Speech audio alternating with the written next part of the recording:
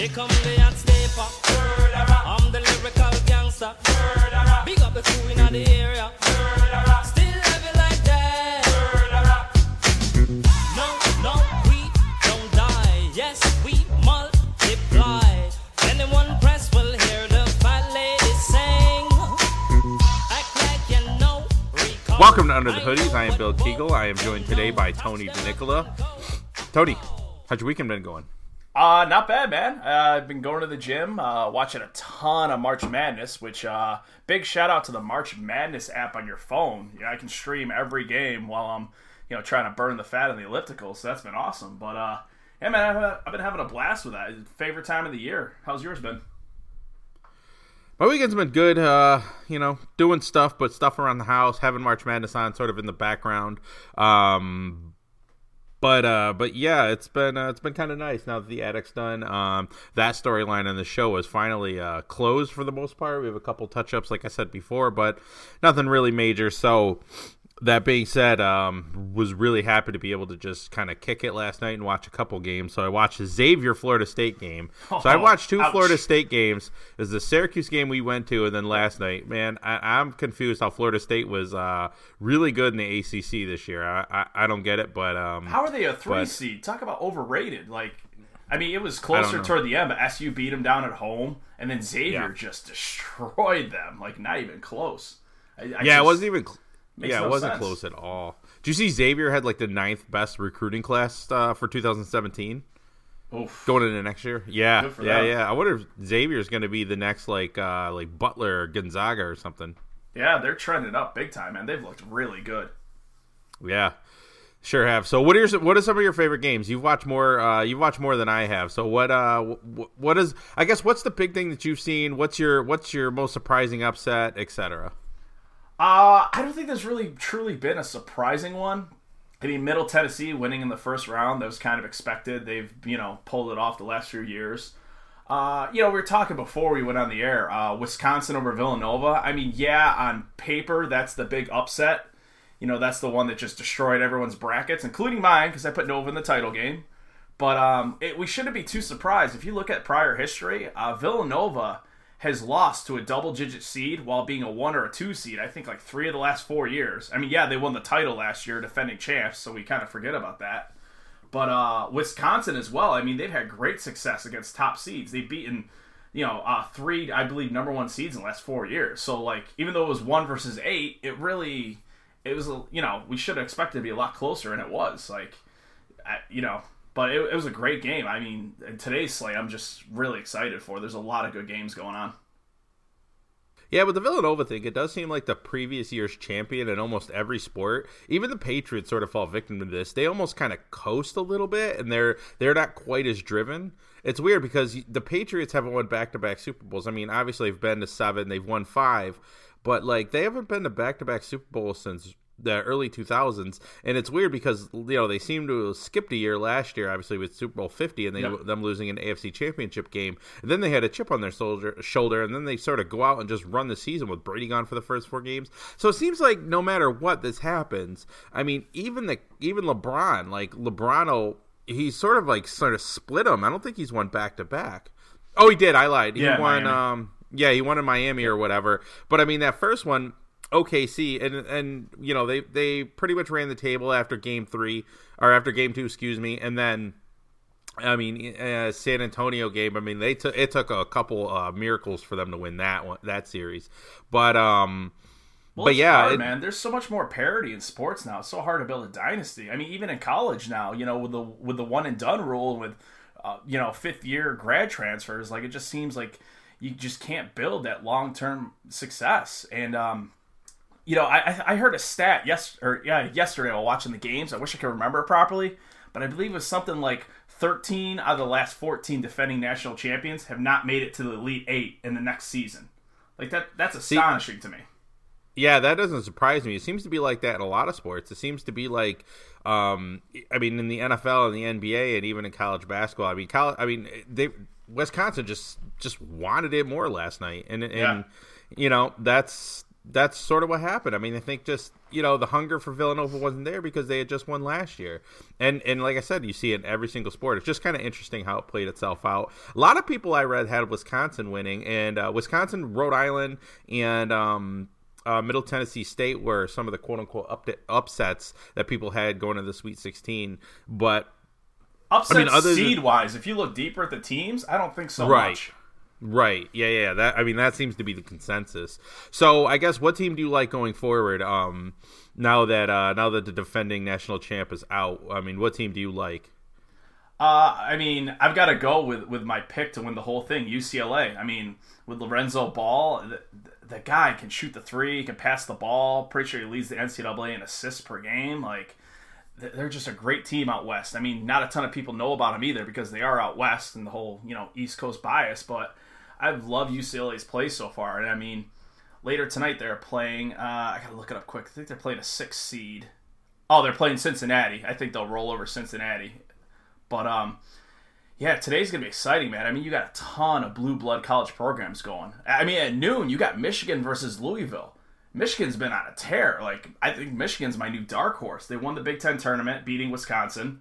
They've looked great, so far in this tournament. And I think they can pull off the upset against Louisville today. 7-2. Michigan's just on fire. Yeah, I mean, they've seemed to be on this magical run after their plane skidded off the runway there. But yeah, back to your boy Lonzo Ball. I mean, I would like UCLA's chances a lot more if their dad was actually playing too, since he can beat Jordan and Barkley one-on-one. I mean, could you imagine having that guy? I wonder if he still has some eligibility credits, given that he only played 1 year of college basketball and averaged 2 points a game. I mean, if I'm just looking at it, I think he could. I think he has like 3 years of eligibility left. Dude, forget Jerry West. He needs to be the new logo. I mean, that guy is just a man among legends. He is the Donald Trump of the NBA. I'm the greatest ever. Jordan, Barkley, they're all bums. I should have been the dream team. You should have just cloned me. There should have been 12 of me on the dream team. We would have beaten the Russians. We would have beat the Soviets. We would have beaten everybody.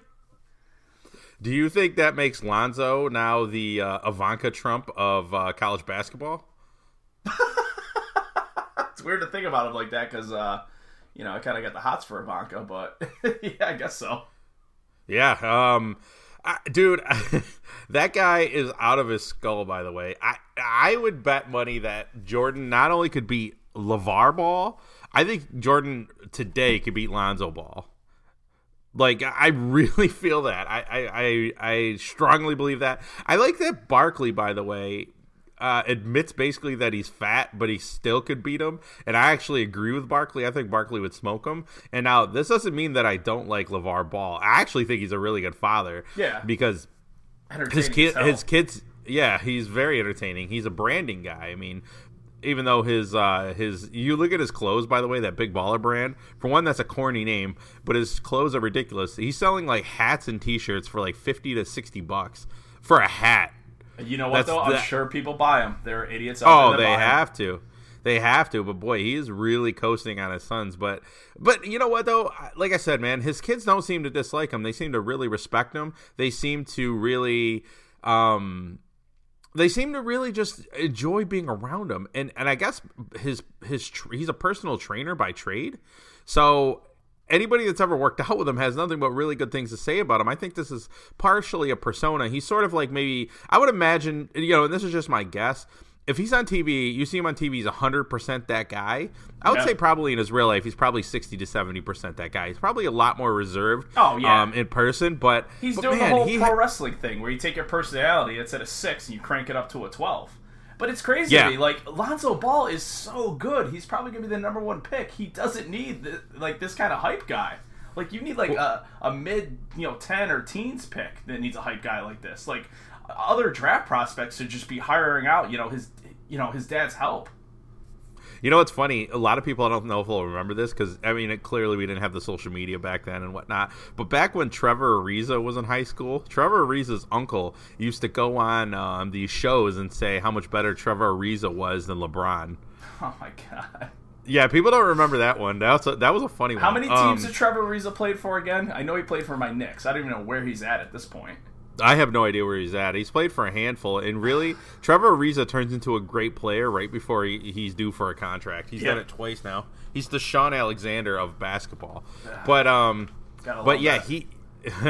But yeah, man, I like LeVar Ball. I think he's a really good dad. I think what he's doing is smart as far as the branding stuff, although he needs to lower his prices because, $75 for a T-shirt, $50 for a hat is absurd. Yeah. Trevor Ariza's on the Houston Rockets. Oh, he's still on the Rockets. Yeah, okay, I didn't color know that. me shocked. He's making $7.8 million this year. Good for him. Yeah, that's impressive. Good. He, the Rockets are actually a really good team. It would not surprise me if they came out of the West this year. But yeah. So anything else on March Madness before we move on? I know you have a bunch of points, and I haven't been able to watch nearly as much as you. Today that'll change because it's just me and Avery, and I'm Elmo'd out, so we're watching. Avery.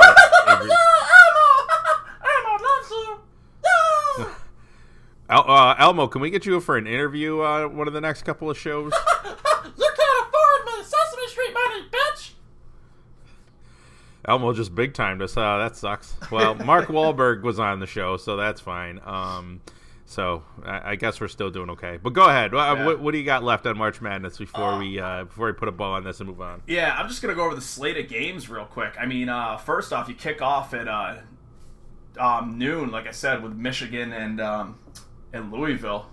Michigan's on a big run. Louisville's a great defensive team with that press. I think that'll be a great matchup.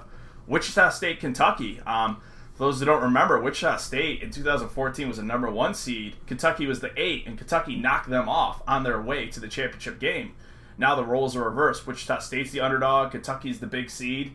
Maybe we could see a bit of a revenge factor in that game. You also got Michigan State versus Kansas. 2 blue blood programs going at it. That'll be entertaining as hell. One of my favorites today. I'm praying for this upset. South Carolina is playing Duke in Greenville, South Carolina, which I think is like maybe an hour and a half from their campus. You either love or you hate Duke. So I think those South Carolina fans are just going to be firmly in the Gamecocks' pocket, and they're just going to terrorize Duke left and right, which will be entertaining as hell. So for a viewer standpoint, that'll be really fun to watch. Cincinnati versus UCLA, we talked about Ball quite a bit. That'll be a great game to watch. Even Rhode Island versus Oregon. Rhode Island looked really good the other day. Can they pull off the upset? And you finish off with Arkansas versus North Carolina, which, let's be honest, Arkansas doesn't do much basketball-wise, so North Carolina will probably steamroll them. And, USC versus Baylor. USC's been hot of late. Baylor is pretty suspect as a top seed. They usually bow out early, so could see a possible upset there as well. But, I mean, it's March Madness. Just turn on a game, and, usually it's the least likely of the games that becomes the most entertaining, so you really can't lose. Yeah.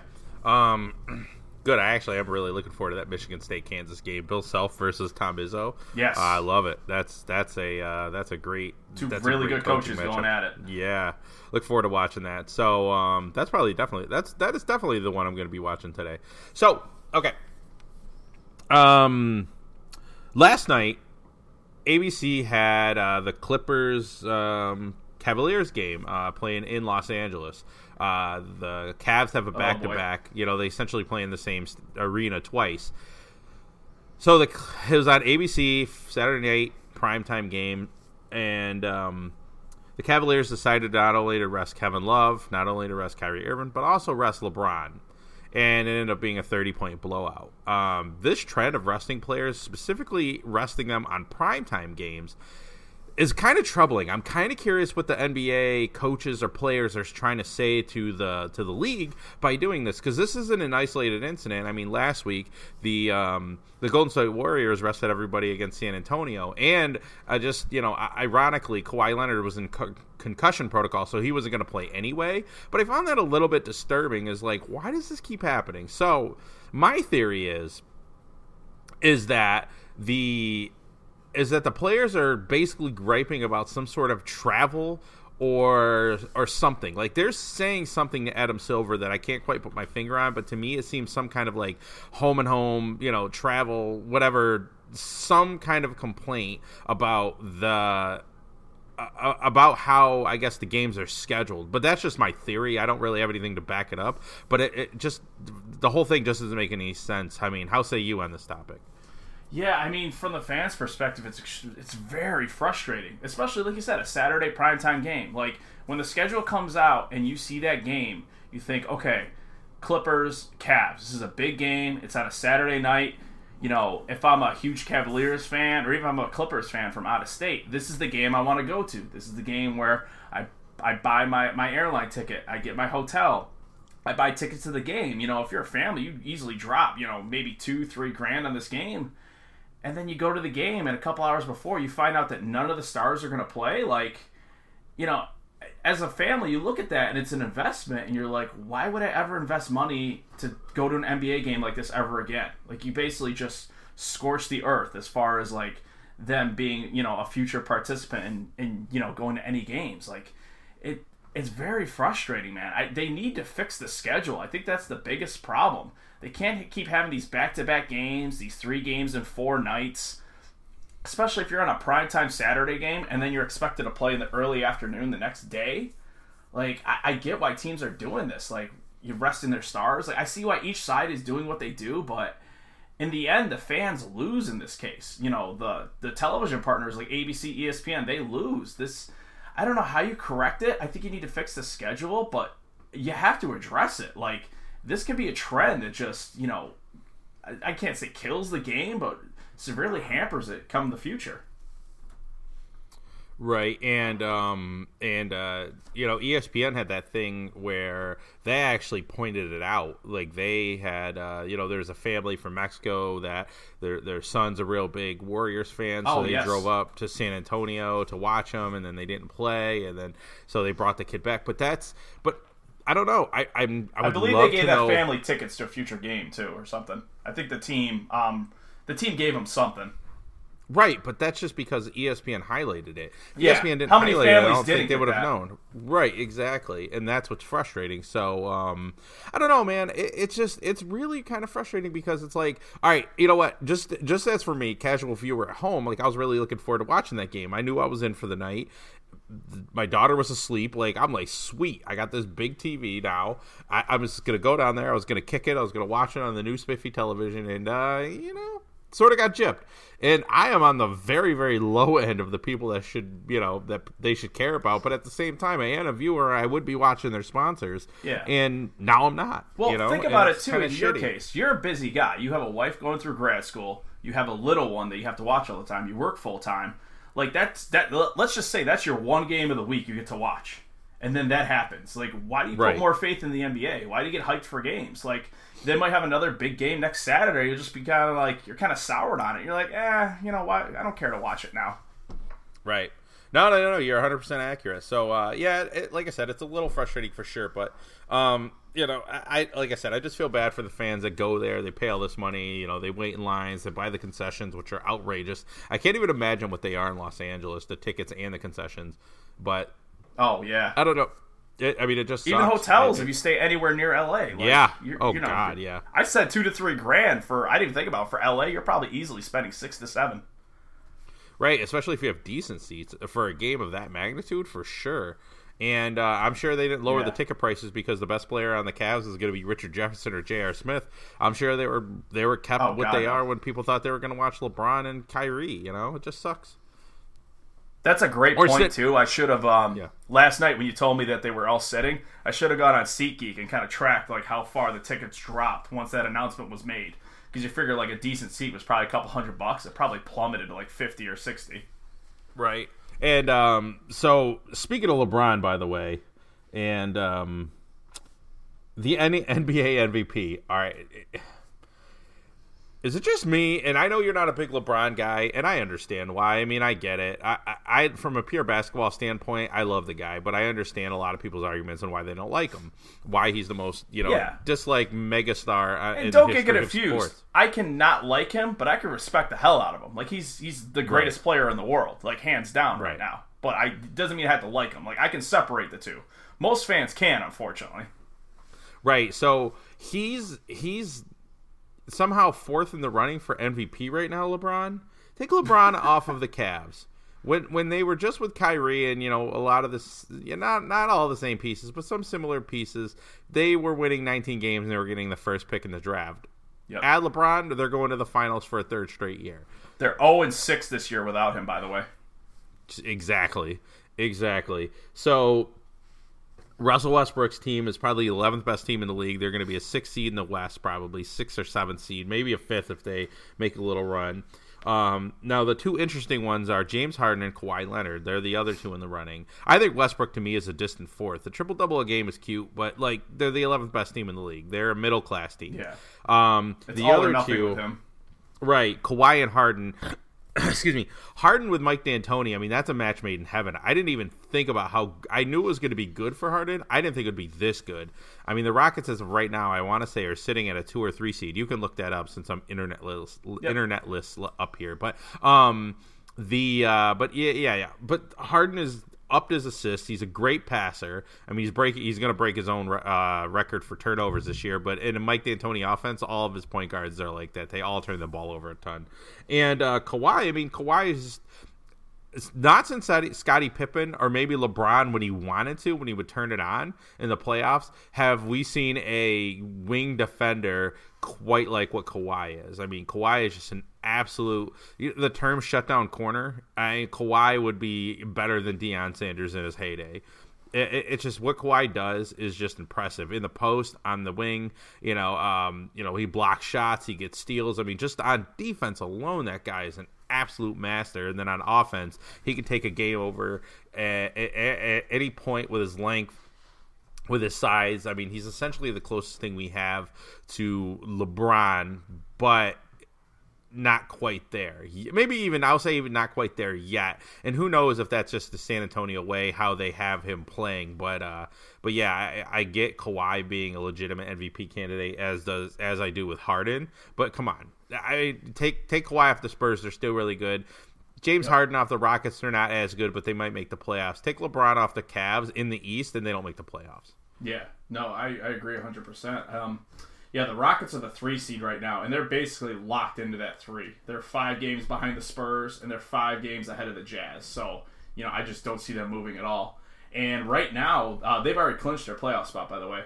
They're poised to get a first-round matchup with the Thunder. Rockets-Thunder. That is the most intriguing first-round matchup to me. That will be a hell of a lot of fun to watch.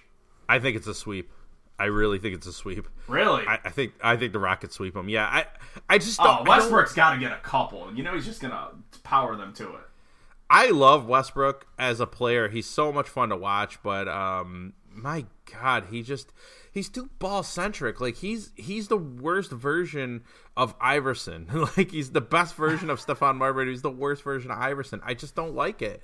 Like I don't like the narrative that he's carrying this team. Victor Oladipo was a 2nd overall pick. They remember last year that I watched their games though, man. He doesn't get a triple double. They struggle. Right, and that's crazy. Like that's crazy to me. But remember last year, Steven Adams was one of the 2 or 3 best centers in the league. What is he now? Apparently now all of a sudden he's not good. Like he's not playing with a bunch of D-leaguers. He's playing with a really good team, and that team was probably the favorite to get out of the West this year and go to the finals if Durant didn't leave. Take Durant off the team, and all of a sudden they're a 6th seed. Like, come on. Like, I don't know, man. I don't like how Westbrook plays as far as, getting his team to win. He's a lot of fun to watch, and he's definitely, other than LeBron, probably the player I'd want to go see the most. But, there's no guarantee LeBron's going to play. That is the one thing I'll say about Westbrook, man. That guy does not miss games, period. So here's an interesting one, too. I've, with March Madness, I haven't been keeping track of NBA too much this week. But the Celtics, don't look now, have won 3 in a row. They're a game and a half behind Cleveland. Very interesting to me. Yeah, I just don't think Cleveland cares. I honestly just don't think they care. I don't think there's that big of a difference. Like I think both teams are good enough where they can win on the opposing team's floor. I don't think there's that big of a difference between 1 and 2, honestly.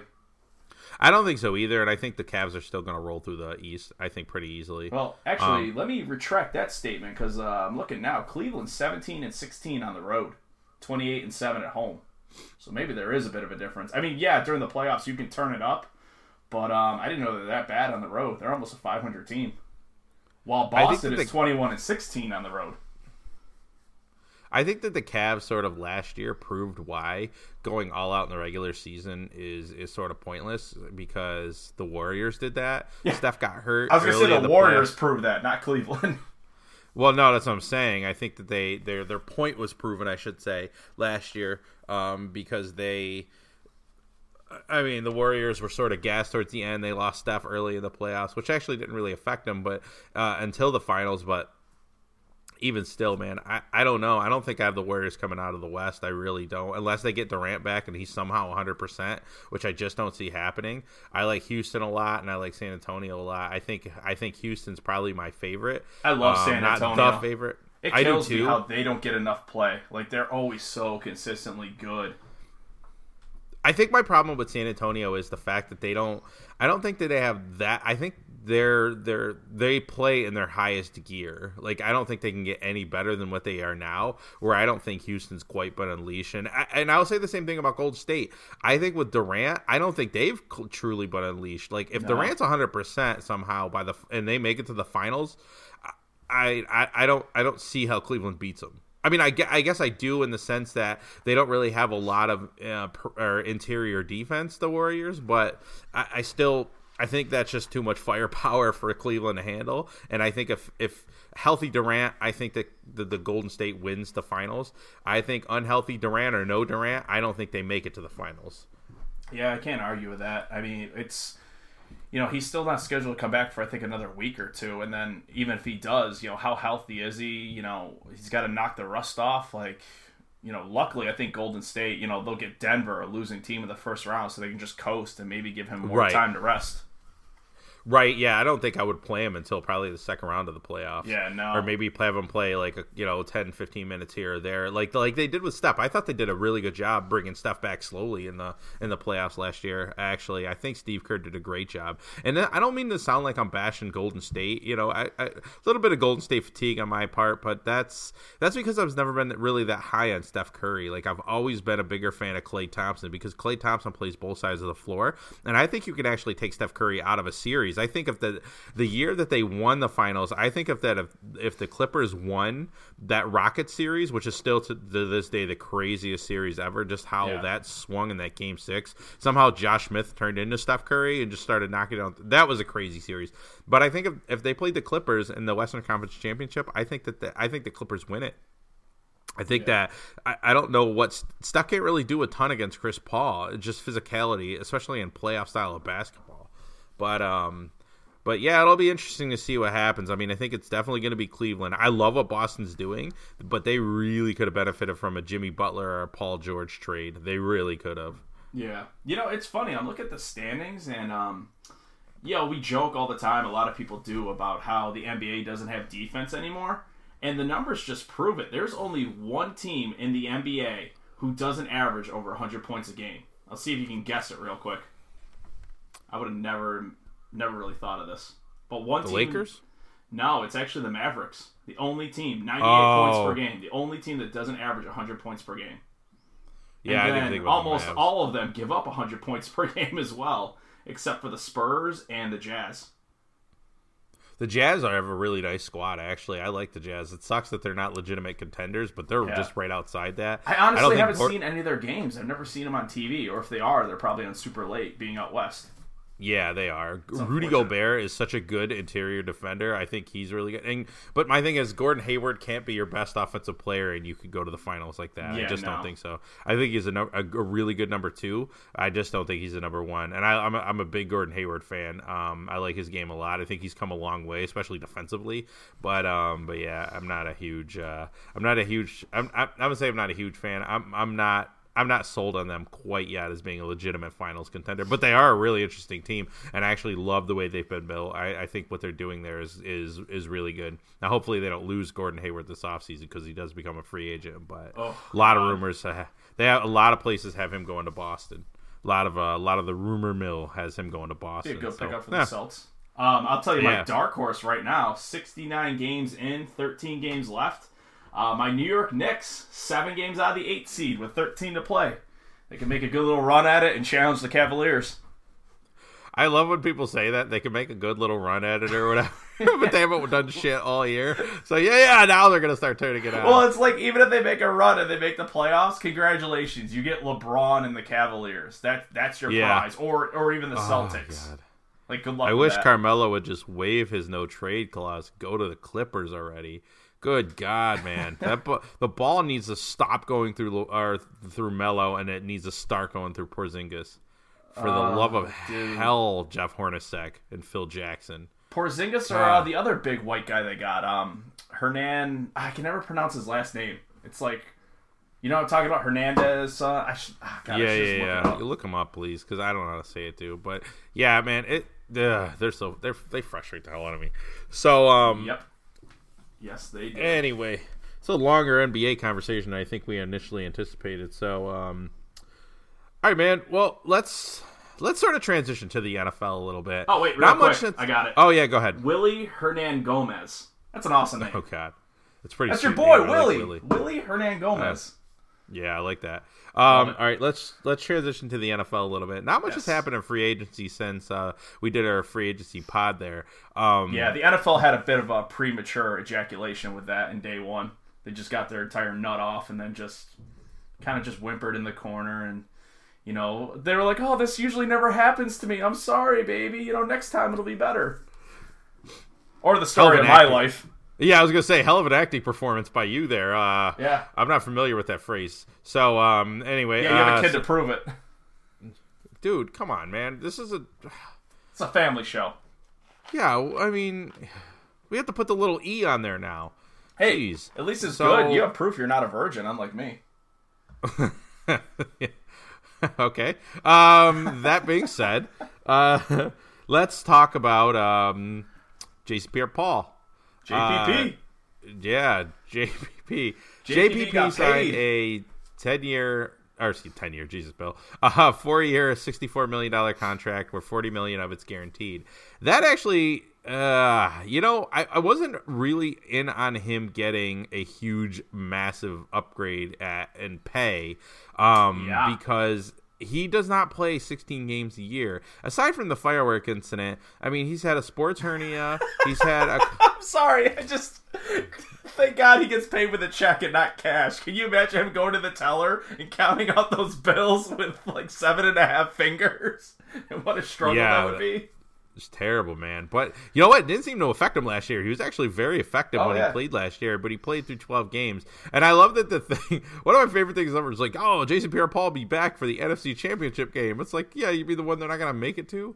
It's like, yeah, okay. But I do like that they're keeping at least the edges on of the defense intact. Now, I hope this is what the Giants are doing, but I think they're going to bring back Jonathan Hankins maybe on a 1-year prove-it deal. And I think if they bring the O-line or the D-line back, I actually really like the Giants defense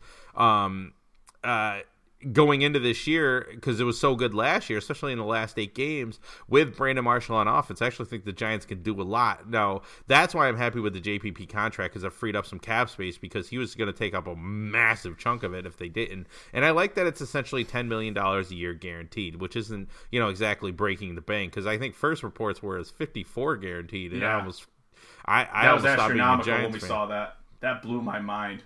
Yeah, because if he could stay healthy for 16 games and was relatively consistent with that, I think he would have been worth that. But I just think with the injury history, it's just not. So that being said, what are some of the other signings that you liked since the last time we did a free agency pod? Like Sean Spence, I think he just signed with the Colts this morning. Could be.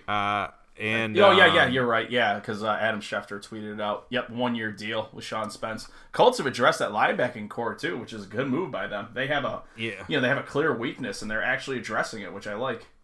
Right.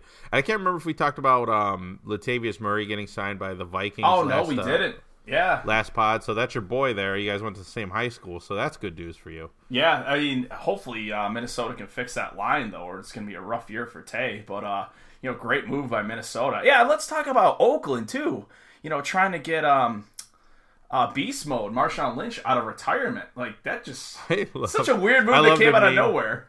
Eddie Lacy, they God. went from beast mode to feast mode. That was hilarious. He gets like a $50,000 bonus for every like 5 pounds he loses or something. I know online they detailed out the contract, like how the weight requirements he has to meet each month. I've never seen a contract like that. It's mind-boggling to me. He's a running back. He should never be out of shape. Yeah. I don't get it. Well, because I thought he was like working out with Sean T and doing P90X or whatever all last offseason. This shit didn't work at all. Oh, so much for the P90X revival too. They were going to try to usurp CrossFit as the go-to workout regimen again. Yeah, that's funny. But it's just funny to me too, because when's the last time Marshawn Lynch has been good? Yeah, I think you said the other day. What was it? 2014, his last good year. Yeah. I mean, running backs don't get better with age. Yeah, he doesn't have as much tread worn off the tires, but I mean, he does. How hard he runs and how much true. contact that guy took and initiated. I was comparing him more to like Peterson. How he hasn't been running lately. He's been resting, but still. But everybody said that about Peterson when he went away for beating the shit out of his kid. Like, they were like, oh, he had the year off. I'm like, well, for one, no. He beat the hell out of his kid and probably should be out of the league or in jail. This isn't Mike and Mike, folks. Let the Bill Kegel tell you exactly how it is. Yeah, he beat the shit out of his kid. He did, dude. I know, it's true. It's so bad. He had a laceration on his nutsack. Like, you just don't normally heard it told so bluntly like that. I mean, I love it. Oh, personally. You know what? Fuck that guy, dude. I don't have anything good to say about Peterson. I'll be honest with you. Since you already had you already swore earlier. I'm just gonna let it rip, man. I can't fucking stand that guy. If he doesn't get signed, I'm pumped. He's a terrible person. You see, he was using funds from the All Day Foundation or whatever to initiate or to purchase orgy time for his brother or some shit. Read that. And then also there's a church he was claimed that they were supposed to receive funds from the All Day Foundation, which was not taxed, by the way, because if you build a foundation as establish a foundation. I'm too much building going on in my life.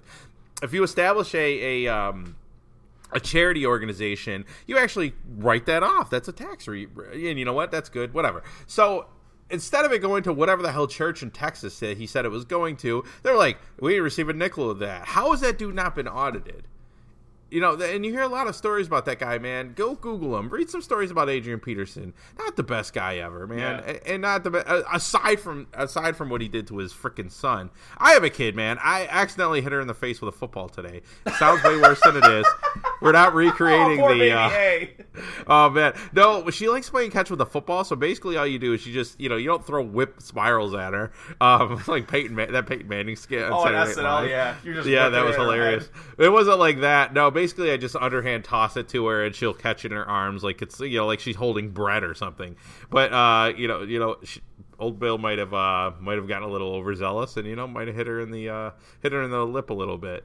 But she's tough, man. She wiped it off. She just said tough, and she moved on. She was a little pissed at me though, and definitely refused to play catch with me after that. But I just picture she grows up, and it's like that one commercial with Von Miller where he's playing video games with that kid, and you're like, oh, Bill Kegel with the strip sack, and just knock the controller out of her hand. Yeah. You gotta tuck that ball in. We start reenacting that scene in the program where Omar Epps has the ball in his college class and his teammates try to slap it out of his hand and they're all just papers are going flying everywhere and they're all falling down the stairs. Yeah, that's what Avery and I just did. So I felt bad though. I really felt terrible. But just to beat the hell out of your kid like that. That builds character for her though. She'll be all right. Yeah, that's what I said, man. That's what I said. Mama tried to give her a hug and I wouldn't let her. So that's actually 100% true. I was like, no, Avery, catch the ball now. She was a little upset. And I was trying to get her to catch the ball. Listen, she needs a little. She needs a little grit. Her life's too good, I think. So life's too easy, I'm also not going to take a switch to her ass either. Like we don't spank her. We don't hit her when she's bad. Yeah, but it's not going to be like my stepfather terrorizing me as a child. It's not going to get that. Oh God, we're not even going to get into that. But yes, we're not going to be like any of our childhoods. Yeah, no. Needless to say, is going to have it pretty easy comparatively. Yeah, man. But Adrian Peterson. But this is why I think he's still a better option to Marshawn Lynch because he's played football in the last year or whatever. But he's also injury prone anyways. But I just don't get it. I can't picture Marshawn Lynch still working out, you know?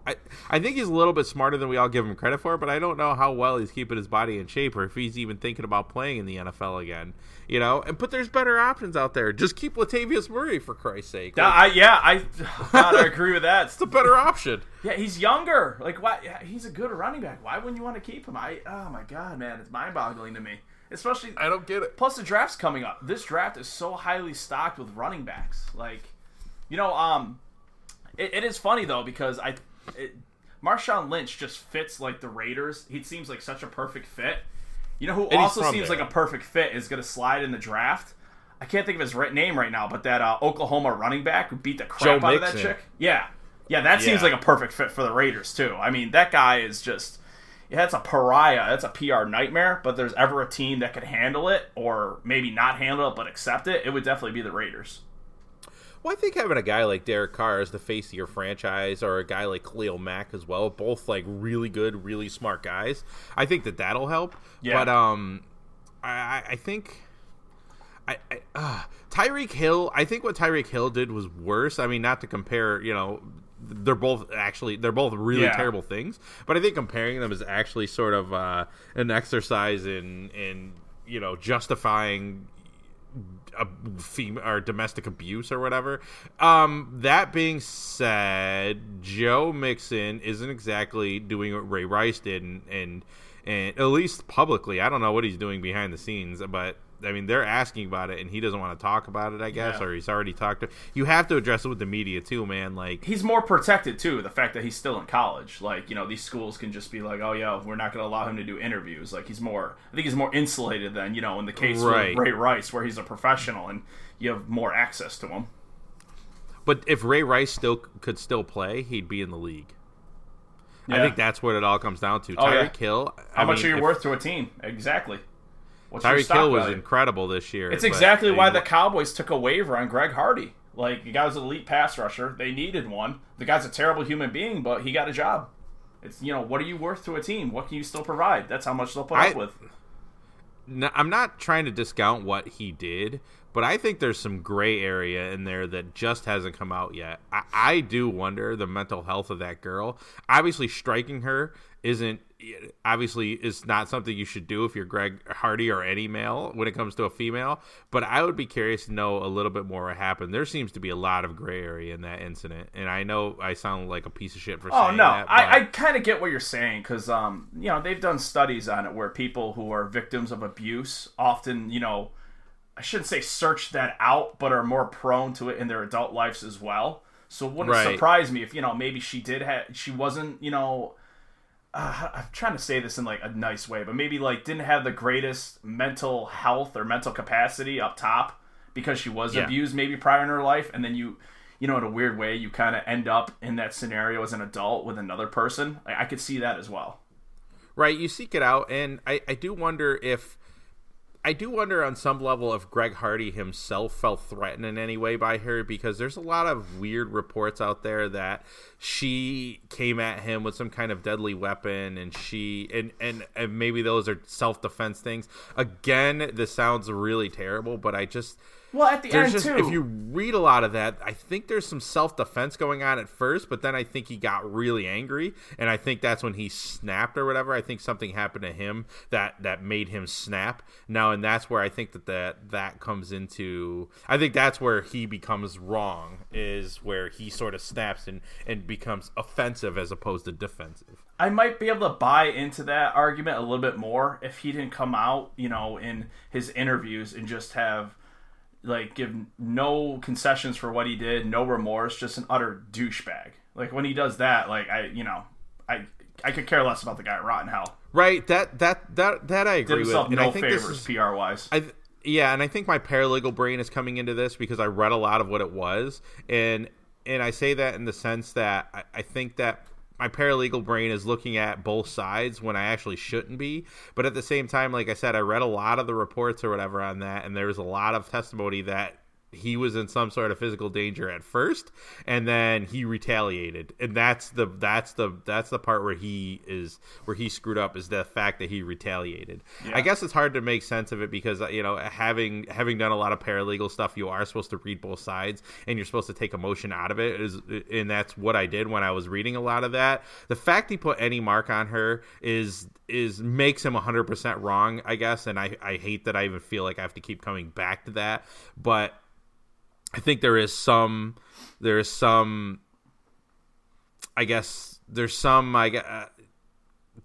fault on her side, I guess. If there's if it's 100% scale, it's probably 1%, but not saying he should have hit her, but I think that it was instigated. I think the whole thing, from what I read, just to say it bluntly, she instigated a lot of it. And I think a lot of what you said about it, I think that's where the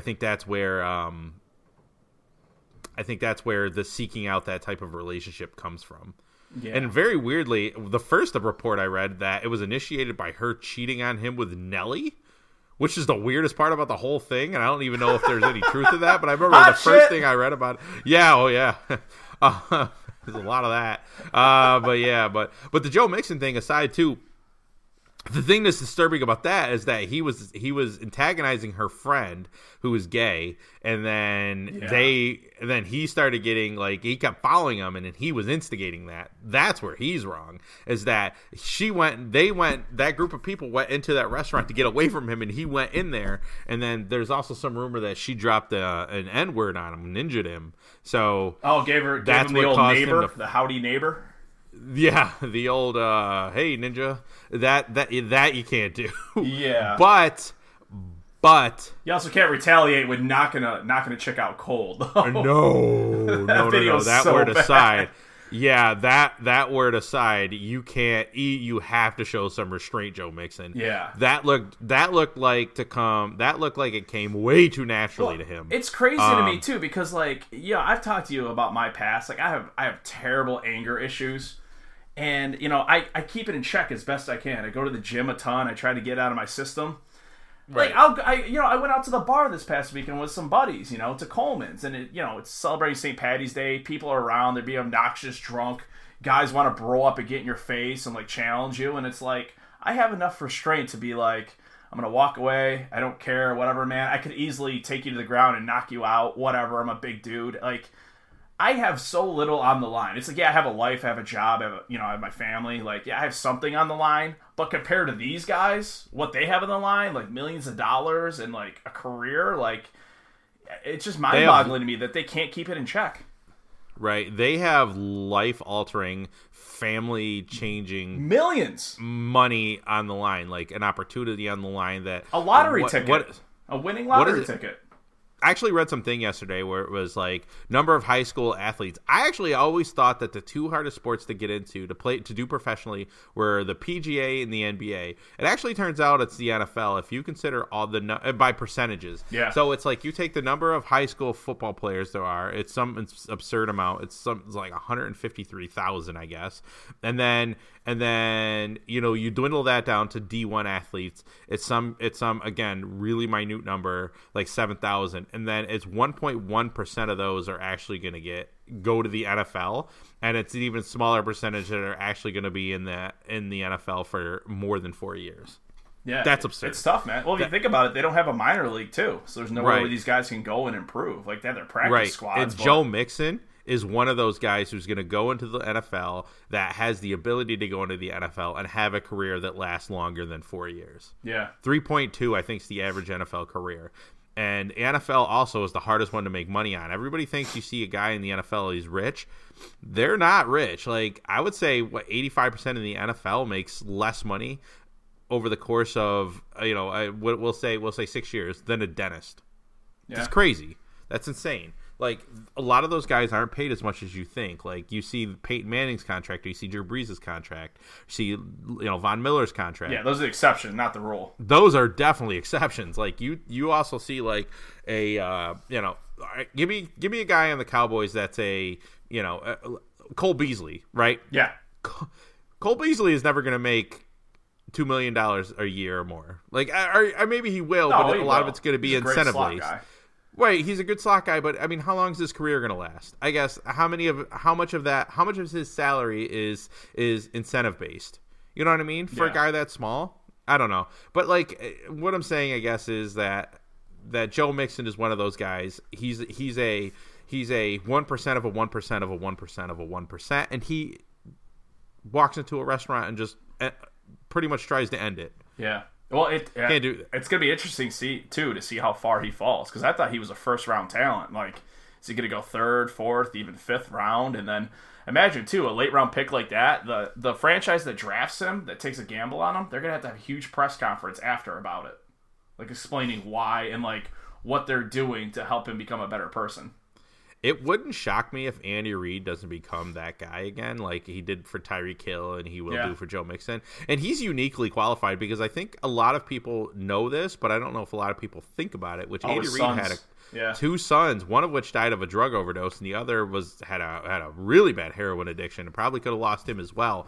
So Andy Reid also uniquely qualified. Tyreek Hill, everybody remembers that, but people don't remember Michael Vick. Yeah. Michael Vick, when he came out of prison, was going to either Buffalo or he's going to Philadelphia, and he picked Philadelphia because of Andy Reid. Andy Reid is very a great point. He's good at giving qualified. second chances. Yeah. And Donovan McNabb behind the scenes had a lot of issues as it's coming out now. Now he's not protected. Yeah. All of Syracuse knows about that. Him and his drinking issues and getting behind the wheel. Yeah. So I mean, there's just a lot of guys that he's done that with. So. It'd be interesting to see if he goes to Kansas City or he goes to, an organization that's going to protect him.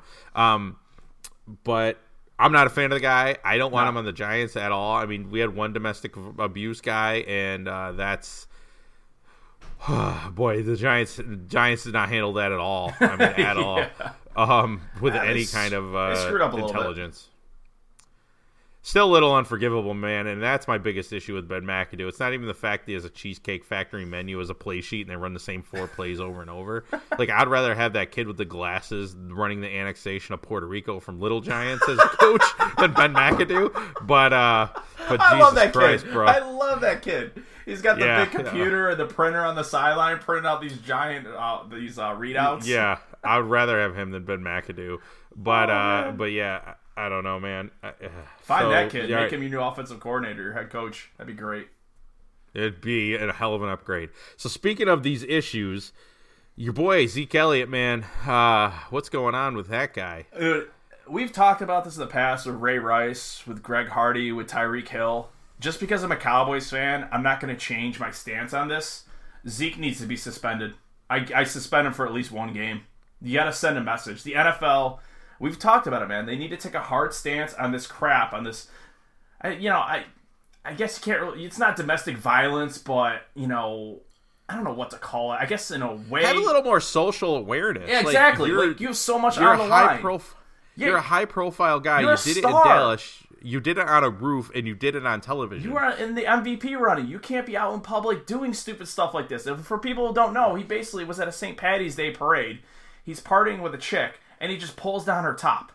Like they were up on a balcony or something. It almost looked like Mardi Gras. But he just pulls her top. Yeah, he just pulls her top down and exposes her breast. Dude, you can't do it. Like, he needs to be suspended. Especially when you have, this investigation going on about your sexual assault case. Like, just, dude, be more aware of, like, the situation. Like, just be smarter. Like, the NFL, send a message, suspend him for a game.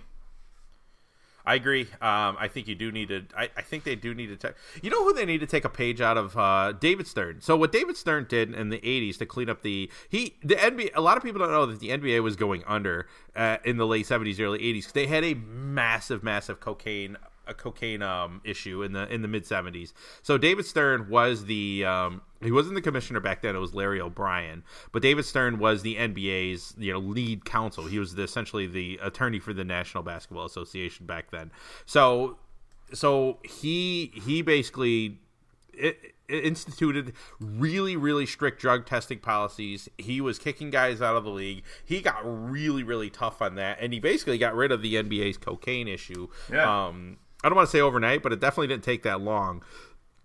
What Roger Goodell needs to do, and we'll talk about this. This is another topic for another episode. I actually am going to come to Roger Goodell's defense on something. It's the concussion issue. That's just a sidebar that I wanted to put out there before I forgot. We need to either watch a documentary or read the book League of Denials, and we need to sort of maybe on this show we'll exonerate or partially exonerate Roger Goodell's involvement in the CTE scandal. Because just a little bit I know about it, Roger Goodell's not as responsible for it as Paul Tagliabue. But anyway, that aside, Roger Goodell or whoever needs to establish some sort of hard line. This is an absolute epidemic in the NFL, and it sounds a little harsh to call it an epidemic, but no sport is going through this as much as the NFL is, and it's not an issue. It's not as big of an issue in mixed martial arts as it is in the NFL. So if you want to use the context use, let's use the UFC as an example. There's one major one that I can think of, two if you count Tito Ortiz, but one really major one by War Machine, what he did to his girl. Yeah, that was those pictures are graphic. As bad as you think the Greg Hardy ones of his girlfriend, the one that War Machine did to oh God, I can't remember her name right now. But I'm drawing a blank on her name too. I'll look it up. But just appalling and graphic. He damn near killed her. Right, but the NFL has had this. How many domestic violence issues that you can think of, and we'll shoehorn Adrian Peterson in there too, because technically domestic violence, he beat the shit out of his kid. I mean, domestic violence sort of covers, violence. Oh, Christy Mack was her name. Thank you. God, it was bugging me. But yeah, so if you think it's a contact sport as an excuse, quote unquote excuse, fuck you. That's not even an excuse. There is an epidemic in the NFL and the shit just needs to be addressed. It 100% needs to be addressed. Yeah. So I think suspending Zeke for something like that, definitely 100%. So. As much as I think it's a speeding ticket in the domestic violence, scope, you keep doing it. Your name's attached to these things. He's not really doing anything to help his credibility by doing that. And it does also make me wonder. I have said on previous shows, like NFL, stop investigating him if there's nothing there. It does make me wonder now, as I'm thinking about it, after seeing that, what does the NFL know that the public doesn't about Zeke Elliott, whereas they have not let that investigation up? What do they know that we don't? Yeah, the Ray Rice one was quicker than this, I believe, or the one with Greg Hardy. Like this is taking forever. Like it's either there's something there or there's not. What is taking so long? Right. This isn't a murder trial. Like it's mind-boggling to me. It just makes me wonder what they're investigating or what they know that we don't. Yeah. And it's. We hope it's nothing, but who knows, man? I just don't know. I can't even really begin to guess. So I don't know, man. What do you want to say on this before we finish the show? Just the NFL. They've had a long few years of just killing themselves PR wise when it comes to this stuff. Like we joke all the time, the NFL, no fun league. It's becoming not for ladies league. They need to fix their public perception. And like I said, just a hard stance. Suspend Zeke and just be like, we're done. We're not putting up with this anymore. And like you said, how the NBA fixed their cocaine problem. Like, send the message out there and fix it. Enough of this backhanded talk, this hypocrisy, and doing nothing about it. I'm sick of it. Right. The whole thing in October with the breast cancer research. Oh, God, what a joke. And then getting women to watch the NFL and sort of, you want to get women to watch the NFL? Stop allowing your players to beat the shit out of their wives. Yeah. Do that. Or beat the shit out of their kids. Yeah. Or it's great that you design jerseys that contour to a woman's body and are pink. And, maybe 1% of every $5 goes toward breast cancer awareness. Put your money where your mouth is. Really fix this stuff. Maybe donate to Vera House or something like that. Just be better, NFL. Yeah. I agree 100%. So we're up against the hour mark here. Do you want to talk about the NFL painkiller thing, or do you want to do it next episode? No, we can talk about it quick. Okay. All right. So the NFL is Washington Post put out an article about the NFL and how they're being investigated on how they track, administer, and store their painkillers. Now, there's a couple things in the Washington Post article here. So 71% of NFL players are misusing opioids, and 7% of retired NFL players are still using opioids. I think that 7% number seems really low. Yeah. That's the 7% that's willing to admit to it. And Jason Taylor is in the article. He took so many painkillers just basically to cope while he was in the NFL. There's a quote in here about him putting a towel in his mouth because of the shots in the bottom of his feet that he had to get. That's gotta hurt. That's gotta hurt. And I guess he got so many shots in the bottom of his feet of this painkiller that he almost had to get his leg amputated. Yeah. Could you imagine a guy like Jason Taylor having to get his leg amputated? Could you imagine the shitstorm, backlash, whatever you want to say, that the NFL would receive if he had to get his effing leg amputated because of the pain-killing shots? We hear a lot of these stories about guys from like the 70s and 80s, but like you said with Jason Taylor, that's someone recent. Like that would really hit home. Like that's a guy recent, yeah, that's still a guy, relatively young as well. Like that really hit home with fans to just show how bad it is. Right, and I still have no internet, but right now, and when you get a second, look it up for us. But I'm looking at the article. If that's what you're talking about. What's that Superman shot that they give players that Brian Urlacher took that said was affecting his kidneys? See if you can find that.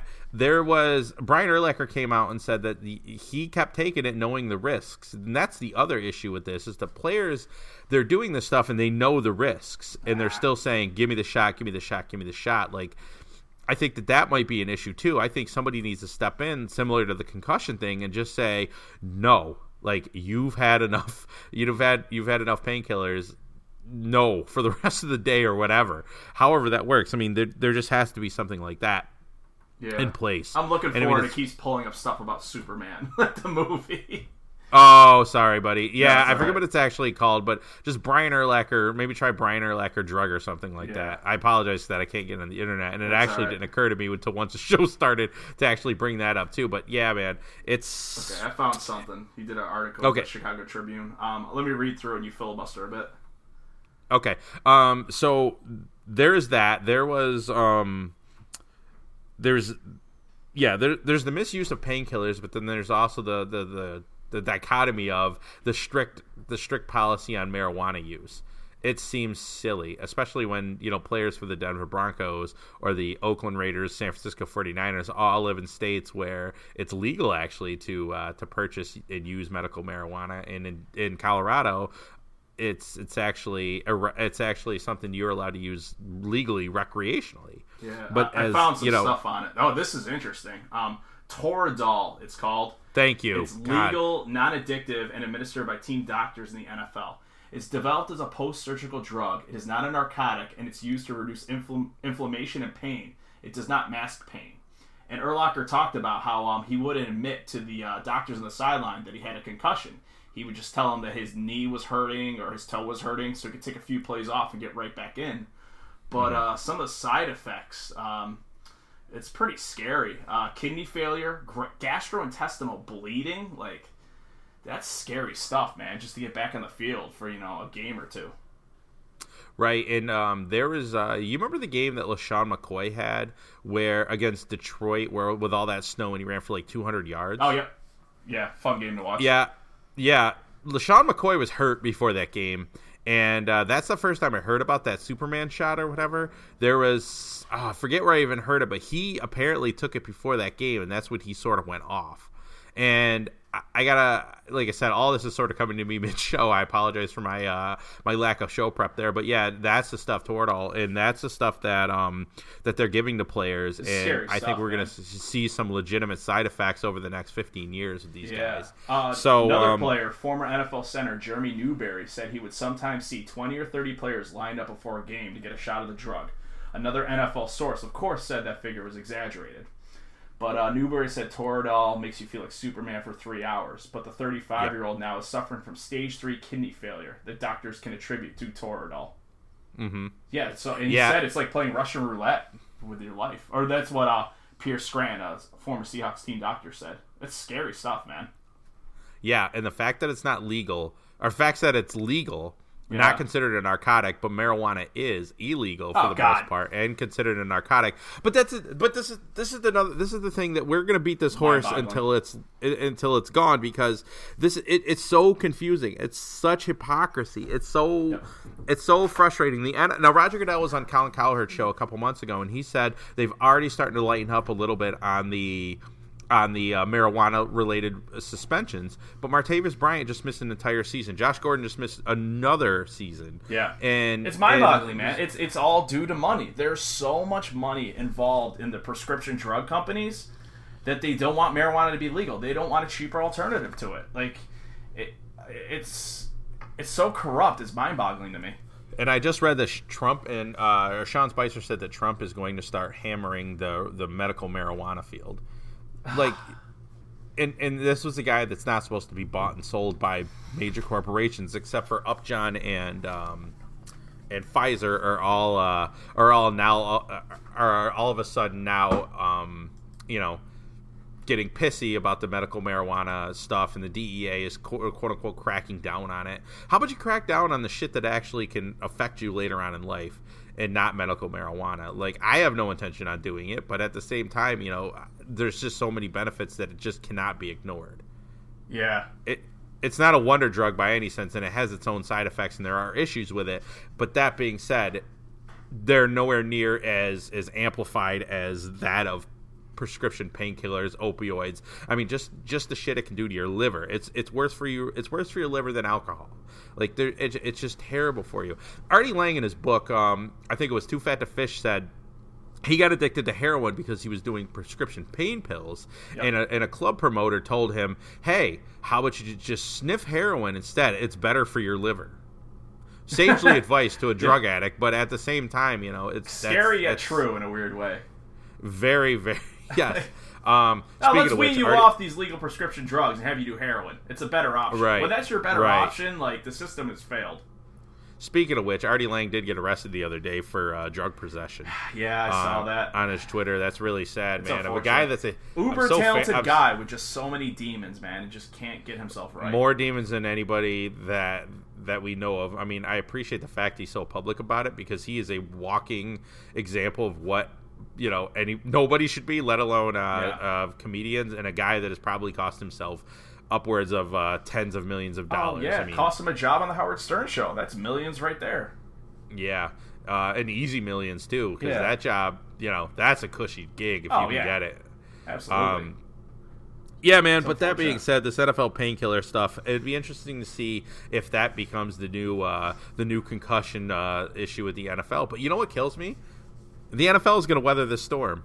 Yep. And as much as I love the NFL and as much as we talk about it, man, there's a lot of things that have soured me on the NFL. Because I remember after the Josh Brown incident with the Giants, like, I really questioned my love of the NFL. I really did. Yeah. And it is just a game, and it's something that I have a history with my dad, my cousin, and just growing up, it was like something safe that I used to watch, and even when I was in Iraq and Super Bowl 42 happened, and I just remember the joy that I felt. But all this stuff, man, I've really, really soured on the NFL a lot, and it sucks, and it because it's such a great sport, and I said I've spent my entire life loving it, but man, reading a lot of this stuff, the painkiller stuff, the CTE stuff, the domestic violence, it's all wearing on me as a fan of the sport, and it sucks because it's such a beautiful sport. And there's for every Greg Hardy, there's an Anquan Bolden, there's an Eli Manning, and there's a Steve Smith. Yep. And it just sucks, dude. It just really sucks. I was just shoehorn Larry Fitzgerald in there too, because these are all Man of the Year nominees and winners, and it just really sucks, dude. It really sucks that the actions of a few outweigh the greatness of many, on and off the field. Like, I was reading the transcript on Sean McDermott, and he's talking about how great of a guy Mike Tolbert is off the field, and that's why he wanted him on the team. Is that Mike Tolbert is just one of these guys that he's a magnetic personality who does great stuff outside of the or off the field, and it just sucks. And we know more about Greg Hardy as a Carolina Panther than we do Mike Tolbert. It sucks. Yeah. And it soured me on the NFL a little bit, and I just don't see it getting better unless they can fix all these issues, and I think that it's not out of their capability to do. Yeah, I think you and I both listen to the Joe Rogan podcast quite a bit, and he's a great champion of the great health benefits that marijuana can do, and the oils from it. I'm straight edge, so I'm not too familiar with this stuff. I should do more research on it, but of course, after you listen to our podcast, check out Rogan sometime. He talks about it all the time, just the great health benefits it can have. And it's it's mind-boggling that there's such a stigma against it. That's illegal. Yeah, that, and if you want to listen to Rogan's podcast, listen to Arian Foster's podcast. Yes, that was a great listen one. to Rogan's podcast with Arian Foster, if I should say. Really interesting. Arian Foster has a lot of interesting takes on playing football. I mean, he straight up said he's not going to let his sons play. Yeah. And they're probably kids that are more gifted than my kids or your kids are going to be athletically, and it just it sucks. Yeah, it sucks for an elite running back to come out and say that I do not want my children playing football. Like, that's very telling. Very telling. Yeah, and I think if if I had a son, I don't know what I would tell him. I honestly don't know what I would tell him if he wanted to play football. I would say do it for a year. If you like it, then do it. But I definitely wouldn't encourage him to play football as much as I loved it. Yeah, I think you and I would be in the same boat on this. We would be very hands-on. I think we'd both be at practices and watching their form. How are you tackling? Are you leading with the crown of your helmet? Like, I would, if I ever have a kid, hopefully one day, we'll see. But I'd be very on top of that, man. I'd be at every practice. I'd be teaching them proper form, like. I'd be reading up on everything, like signs of concussions. Like, I'd be very nervous about it. Yeah, no, I would be too. But that being said, it just sucks, man. It just really sucks. So, all right, let's end on the positive note. Tony, real quick, man. I got go ahead. breaking news for you. Late breaking news. I got to thank my pops as well, because he kind of stormed into the office here, and initially I was pretty pissed off, that we're getting interrupted, but Washington University is to hire Syracuse assistant Mike Hopkins.